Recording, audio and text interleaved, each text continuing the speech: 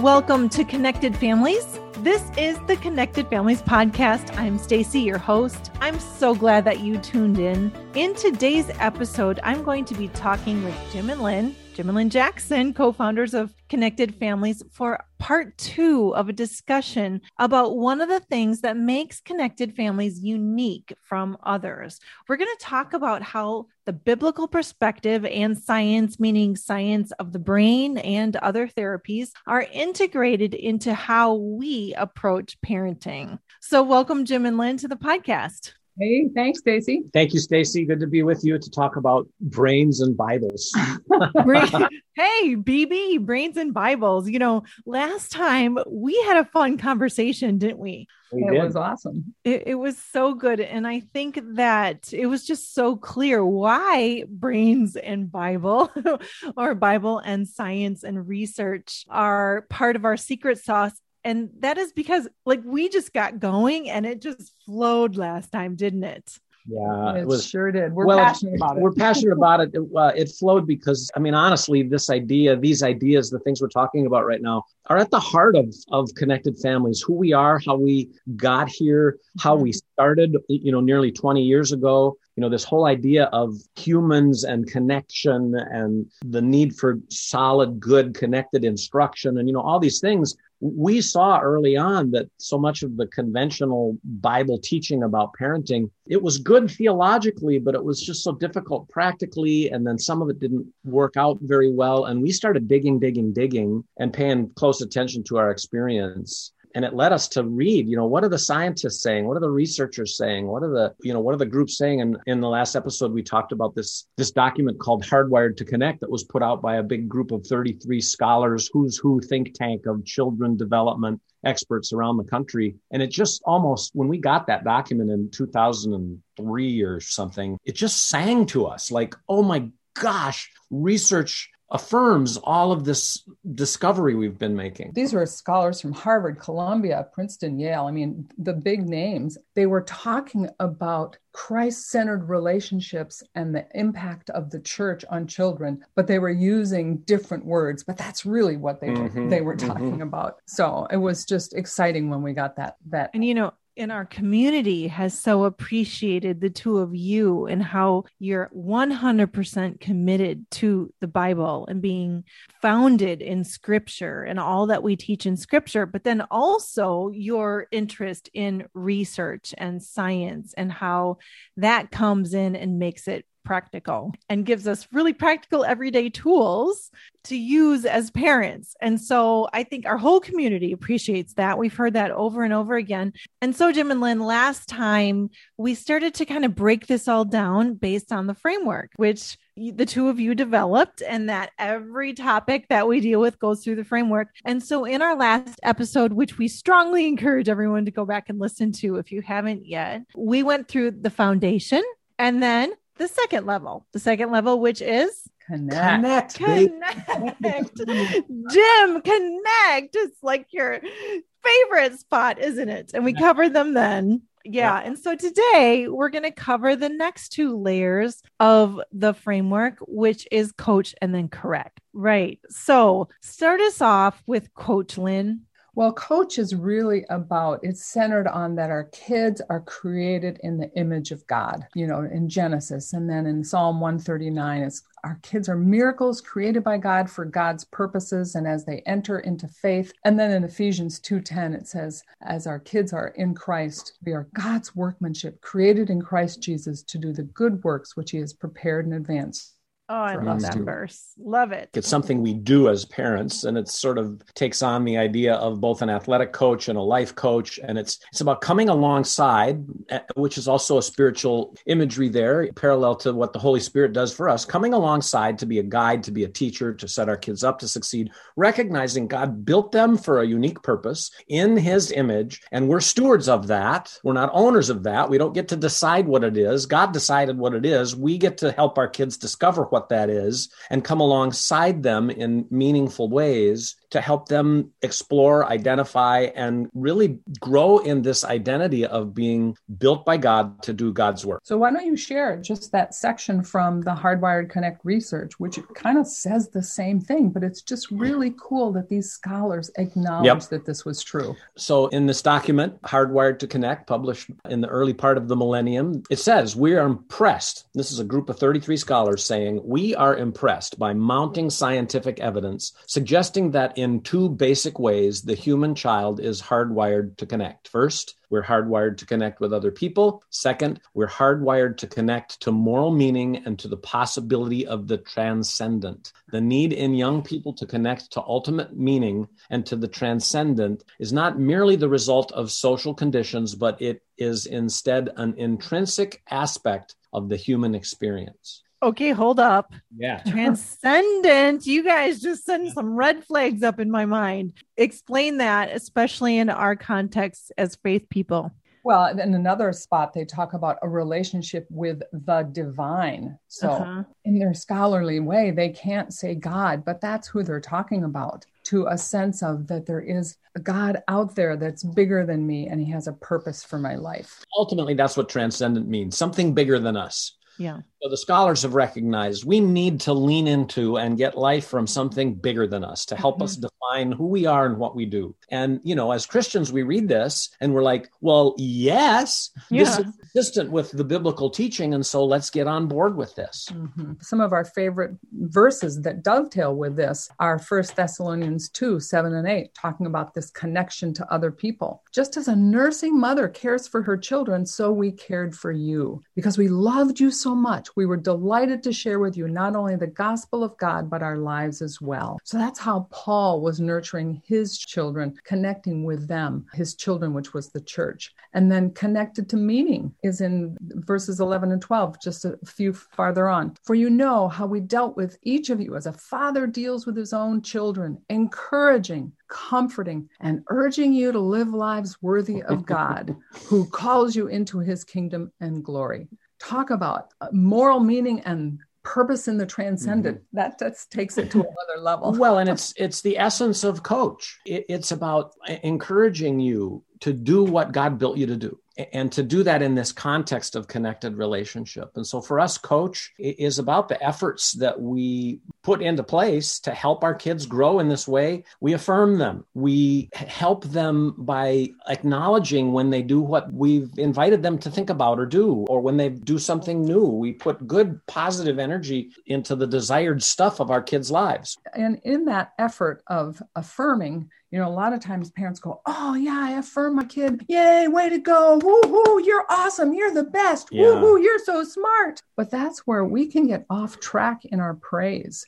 And this is where scripture, again, dovetails with research. It's if we're doing that kind of praise for our kids, we're probably teaching them to be people pleasers. It's all about making mom and dad's face light up, having them tell me I'm so smart, I'm so awesome. And so it's external motivation rather than internal. It can be. Yeah. And so in Proverbs 29:5, it says, a person who flatters his neighbor is spreading a net for him to step into. It's talking about that people pleasing is a net, a trap that we can get sucked into. And so that guides us to not want to do that as parents, but then what might that look like? And there's some just amazing research done by Carol Dweck. She took 400 students, divided them into two groups, gave them, first test was an easy test. One group was praised for being intelligent. You must be smart at this. The other group was praised for their effort. You must have worked really hard at this. Then she gave them a difficult test. The effort praised kids worked harder, longer, and enjoyed the challenge. The kids praised for their intelligence were frustrated and gave up easier. Then there was a final test similar to the first one. The kids praised for being smart were dropped 20% in their score. The kids praised for their effort increased 30%. It was a difference of 50%. So that just gives us specific ideas on how to affirm our kids the way God would want us to, for their effort, their faith, their character, not for their giftedness or their being so smart, the ways that they cooperate in walking out the gifting that God has given them. And to get really practical about that, because I see this and I've even done this myself. We watch parents all the time. Their kids do a thing and the parent turns to them and says, "Oh, good job. I'm so proud of you." It's our thought when kids' faces light up that they're more into the "Oh, I'm proud of you. I did a good thing. I pleased somebody. So I'll learn that my value comes from pleasing people." And parents miss the opportunity when they say good job to dig into the heart of that and be more descriptive about what was good about that job. So I could see you really concentrated hard, and I watched how, depending on what the task might be, I watched, how you work to follow the rules or stay in the lines, or, you work to honor the other people, or you worked to be a team player, or you concentrated so well at that really difficult spot. We have a great job to coach our kids in this ethic of hard work that the research says is so important. We have a heart to have our kids feel good about what they're doing, and we tend to skip the hard work and go to the easy work, which is nice job. Maybe we weren't even paying attention that closely. Maybe we just know that that's what you're supposed to say to your kids when they're done with a thing, so we can move on to the next thing. But I would encourage listeners, if you tell your kids, good job, that's great. Now, dig beneath the depth of that and either ask your kids some questions about what they did that might have been good about that job, or say some things to them about what was good about that job. And that's why we've developed, actually kind of in response to some of this research, we developed a tip called ABC affirmations. And we'll put a link below in your show notes about that for more practical ideas. But Stacy, let's turn the tables about questions and building wisdom, which is such a key part of Coach. Yeah, Stacy and one of our other colleagues, Chad, has built an online course about the power of questions. And we love this course because it really invites that hard work that I'm talking about earlier for us as parents to really get under the surface of some of the quick ways that we tend to approach various challenges and be thoughtful about the questions we ask that build wisdom in our kids. As Lynn said, we'll turn the tables here for a minute and interview you. Tell us a little bit about building wisdom through questions and what you've discovered. Well, Jesus is our model. Jesus asked 307 questions in the Bible. Those are only the ones recorded, Jim and Lynn, like in Matthew 20, where he asked the two blind men on the side of the road, "What do you want me to do for you?" Now we know, right? Jesus knew the answers. He didn't really need that answer from those people, those blind men on the side of the road, but he wanted them to think through what did they need, which is growing wisdom. And so, I love that we're following Jesus. You already mentioned Psalm 139. My child is God's handiwork. And I need to get really curious about how did God make this child, even this child, different from my other child? Because, and all of the children that we have in our house, they're all different and they all have different personalities. And so as I grow in curiosity about what makes them different, how God made them, then I want to ask questions. For me, one of my guiding verses, especially as my girls are teenagers now, is Philippians 1:6. He who started a good work will bring it to completion. And that translates into building wisdom, because then when I'm having a conversation with one of them, for example, yesterday, I had a daughter and she was starting to tell me about a book that she had gotten from the library. And she was reading about some popular person. I'm just not going to even name names. Like, everyone would know these names. And this person was writing about her alter ego. And I'm telling you, Jim and Lynn, I had all these opinions that are just like stirring around in my mind. Like, I wanted to just tell her what I thought about, what is an alter ego? I'm going to tell you what it is. You know better than that. That's not the kind of thing we read around here. Well, it was a biography. So even that, I know, all the things. So I paused. I thought, okay, my goal here is to grow wisdom. And I can start asking questions about what she thinks about that. And the way that verse comes into it is that I don't have to give her my exact answer right then. I don't have to get to the end of the conversation where I set her straight. I can trust that the Lord has her and has her on the journey. And I love that part. And the research that I think fits into that and that applies to it is this. Research tells us that people who show interest in their conversational partner's viewpoint, and instead of telling right away, but they follow that up with questions, they are more liked and more likely to be picked in the future for interactions. Okay, so what that means is that when I'm listening and then I am showing interest and asking questions right away, that means I'm growing influence in my kid's life that they would want to come back to me later to continue conversations. So I love how that pairs together, because that is my goal, to grow wisdom in my girls and also to grow the influence that I want to have in their lives for the long term. To be able to speak into their life. There's an undercurrent here of what you're talking about, Stacy, which is the undercurrent of trust being built. Our curiosity to be truly curious. I think it's true that Jesus often knew the answers to the questions he asked because he was Jesus. Yep.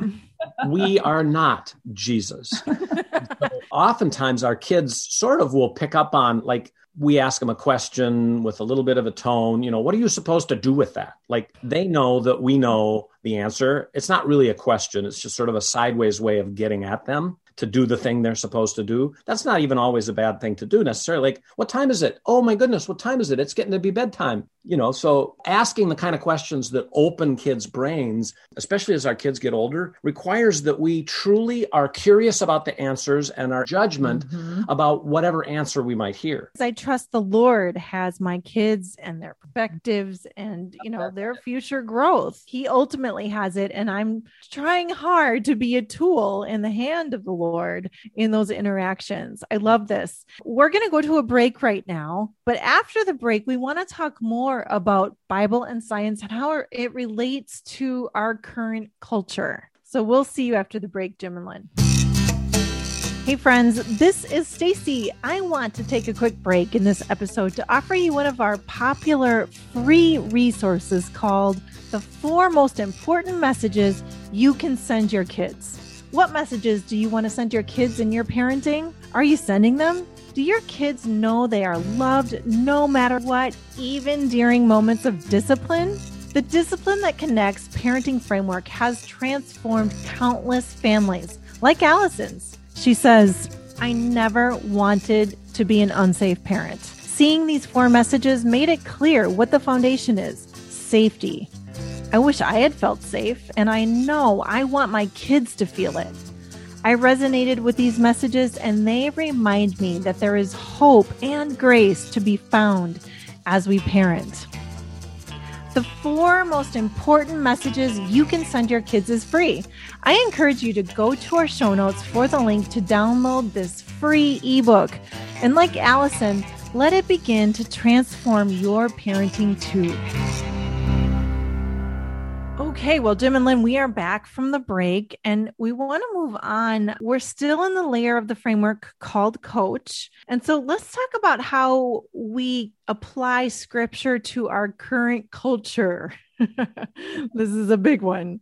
Who wants to jump in first? So that's the question. How do we apply scripture to our current culture? Yep. Wow. Well, the scriptures tell us that God's word is sufficient for everything and that we've been given everything we need for life and godliness. Amen. For me, that's the lens that I want to keep on as I work with children, my own and others, and with parents for that matter, in a way that doesn't just presume, I'm going to tell you my interpretation of the Bible is the right interpretation and you should believe it. When we coach people with the belief that they are capable, that God is at work in them to bring that work to completion until the day of Christ, as you talked about before the break, we can suspend our need to tell them everything we think and what our opinions are about the scripture. There's a big movement right now in our culture. I have my truth and it's my truth and all truths are true. When we work with our kids who are starting to come to us and say, Mom, Dad, yeah, you believe all that stuff. And I'm having a new truth for me. If we tell them, well, the Bible says, and no, you don't, and don't you go down that trail. And if that's our first approach to all of this, we tend, especially with our aging kids, to lose influence, not gain it, to lose trust, not gain it. So the question becomes, how do I need to respond right now, knowing what I know and interpreting the Bible, how I interpret the Bible? Mm-hmm.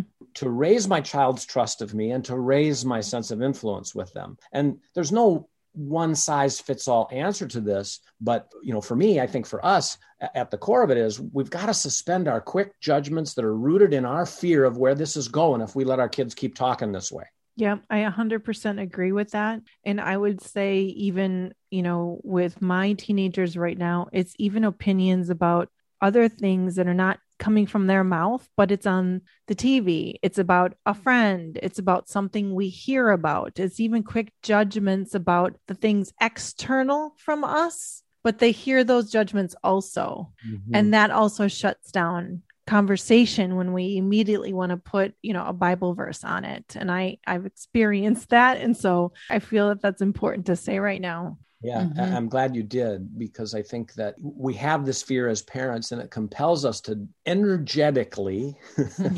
engage with our children in a way that tells them we're afraid of something. We don't use the words, but they know we're afraid. Mom is anxious, dad is anxious, and then they don't believe me. What I'm saying doesn't have merit with them. Like, they experience all these unspoken messages from us, which are not usually messages parents tell us they want to communicate to their kids.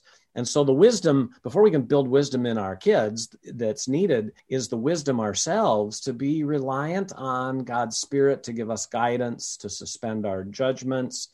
As I say that, I've got in the back of my mind, real conversations I have with parents from time to time that say, but yes, we need to be judging. We need to judge right from wrong. And we need to make sure, yes, we do. But when we do it in a way that our kids get from us the judgment, what they perceive is not right and wrong is important. What they perceive is, you're wrong, child, and you are not valid to me because you're wrong. So that's where we've got to be thoughtful, to back away a little bit and be prayerful, trusting that the Lord is in charge. The kids are watching our model. They're watching our example. They're going to pay attention to our grace at times like this. And it's really important. I think that judgment also, it comes across to them as a lack of compassion and a lack of love to the people around us. And in that, they can shut off then our faith, because it's a lack of compassion and love for people. And that's not a faith that they want to have. Yep. And so that quick judgment that comes out of fear, like you just said, or even needing to say the right thing or, the truth at the time, can really be a turnoff of faith. Yep. So we invite parents really to think, again, down the line of questions. First, simple question. And for parents that just really feel stuck, one of the great questions is what else do you want to say about that? Tell me more. What else? What else? What else would you like to say about that? And what do you see is good about that way of thinking? And what do you see are the downsides of that sort of thinking? And again, opening your kids' brains to access things they've been taught in the past, words that have been spoken in the past, helping them learn to form their own way to really think deeply about these things. Mm-hmm.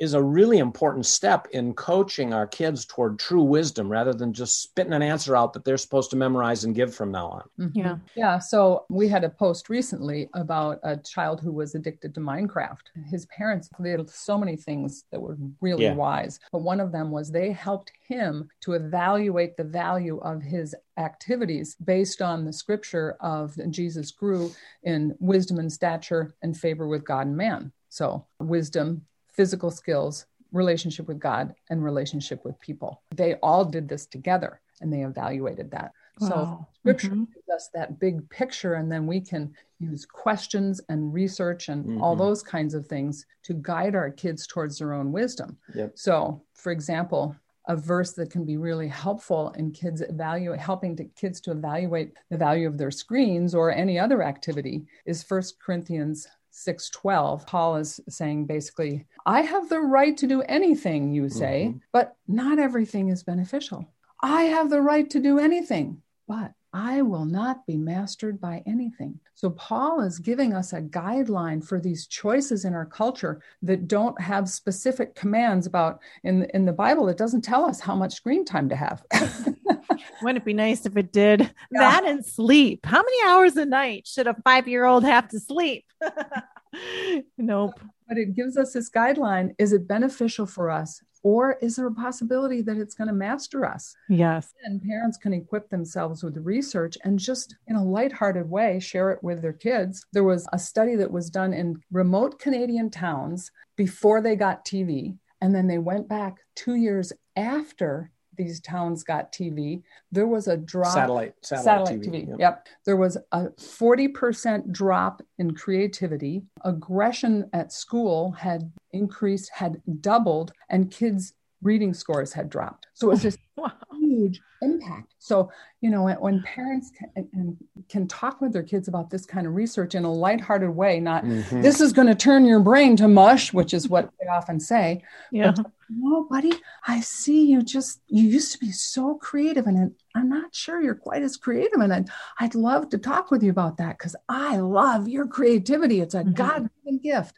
So let's see if we can figure that out. It's lighthearted, but it combines that brain science with the scripture. I love that. And that reminds me of like Colossians 3:12, which gives us a good approach when we're coming to issues that need to be dealt with like that, like you just mentioned, which is, therefore, as God's chosen people, holy and dearly loved, clothe yourself with compassion, kindness, humility, gentleness, and patience, versus your mind is going to be mush. Go outside and climb a tree. Yes. Right. Yeah. As we come to our kids. I wish it was also included in the Galatians passage about the fruit of the Spirit, because I really believe humility is part of walking by the means of the Spirit that's within us. And I honestly believe that our greatest currency, and we say this in so many different ways and times at Connected Families, our greatest currency for deep, true, lasting influence in our kids' lives flows through the portal of humility. And when we can attach humility to all the other good intentions and good things that we do as parents, and let our kids know that we're also human, we're also learning, we haven't solved it yet either, we gain their ear, we gain their attention. They feel more joined and less opposed when we let them know, hey, we struggle too. Yeah. Right. Well, we just have a couple of minutes left. I'm wondering, Lynn, if you could hit correct in just a few minutes. And then I know that we can give any links or any more information in our show notes, but talk about correct. Well, it's interesting that parents so often equate correct with discipline and discipline with imposing consequences. Or punishment. Right. And discipline is rooted in the word discipleship. So I think as we keep that in mind, as we talk about that, that gives us a good framing perspective.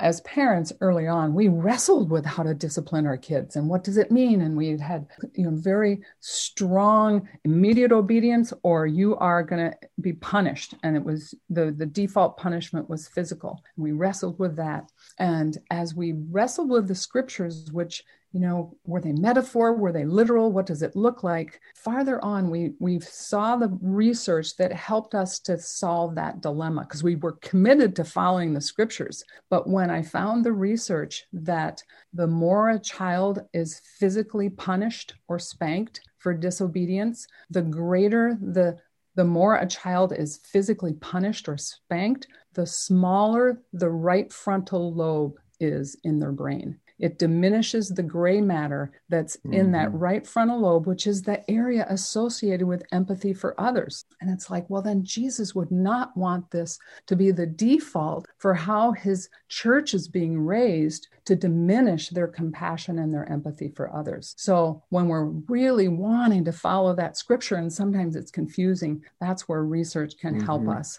And we talk about that more in depth in our spanking ebook, and we will put that in that link in the show notes. And I just want to clarify quickly, Stacy, this doesn't mean that we are anti-spanking. Right. It means that we're inviting parents to be aware of the research about what spanking does in a child's brain, and to be thoughtful, even prayerful about that information as it relates to their own work to teach, train, discipline their own children. What we know for sure, and we're not advocates of, is that lots and lots of spanking is counterproductive. Some people occasionally will say, well, I got spanked a ton and I turned out. That's true. It happens, but it's the exception, not the rule. Right. Pretty large bodies of research. It's good. Well, and I know you, and I know it's at Connected Families, and scripture will always overrule research. And that is our foundation. So I appreciate that. We're going to have a link to that spanking ebook in our show notes. But Jim and Lynn, this has been a fantastic conversation. Again, something that we all three of us just love talking about, science and the Bible, and putting that together. So thanks for this conversation today. Great to be part of it. It was a privilege to do it with you, Stacy. Thanks. We want to hear from you. What did you find helpful from today's episode? Let us know by sharing a comment. And while you are there, please rate and review so that others can find us more easily. There are many ways that you can connect with us. Over the last few months, we have been using Clubhouse to have live conversations and fun interactions. Every Wednesday at 7:30 a.m. Central Time, we open powerful prayers for our Kids Hour. We would love you to join us. To find all the information that we mentioned in this podcast, or for more information on Clubhouse or Connected Families, go to our show notes or connectedfamilies.org. We'll see you next time.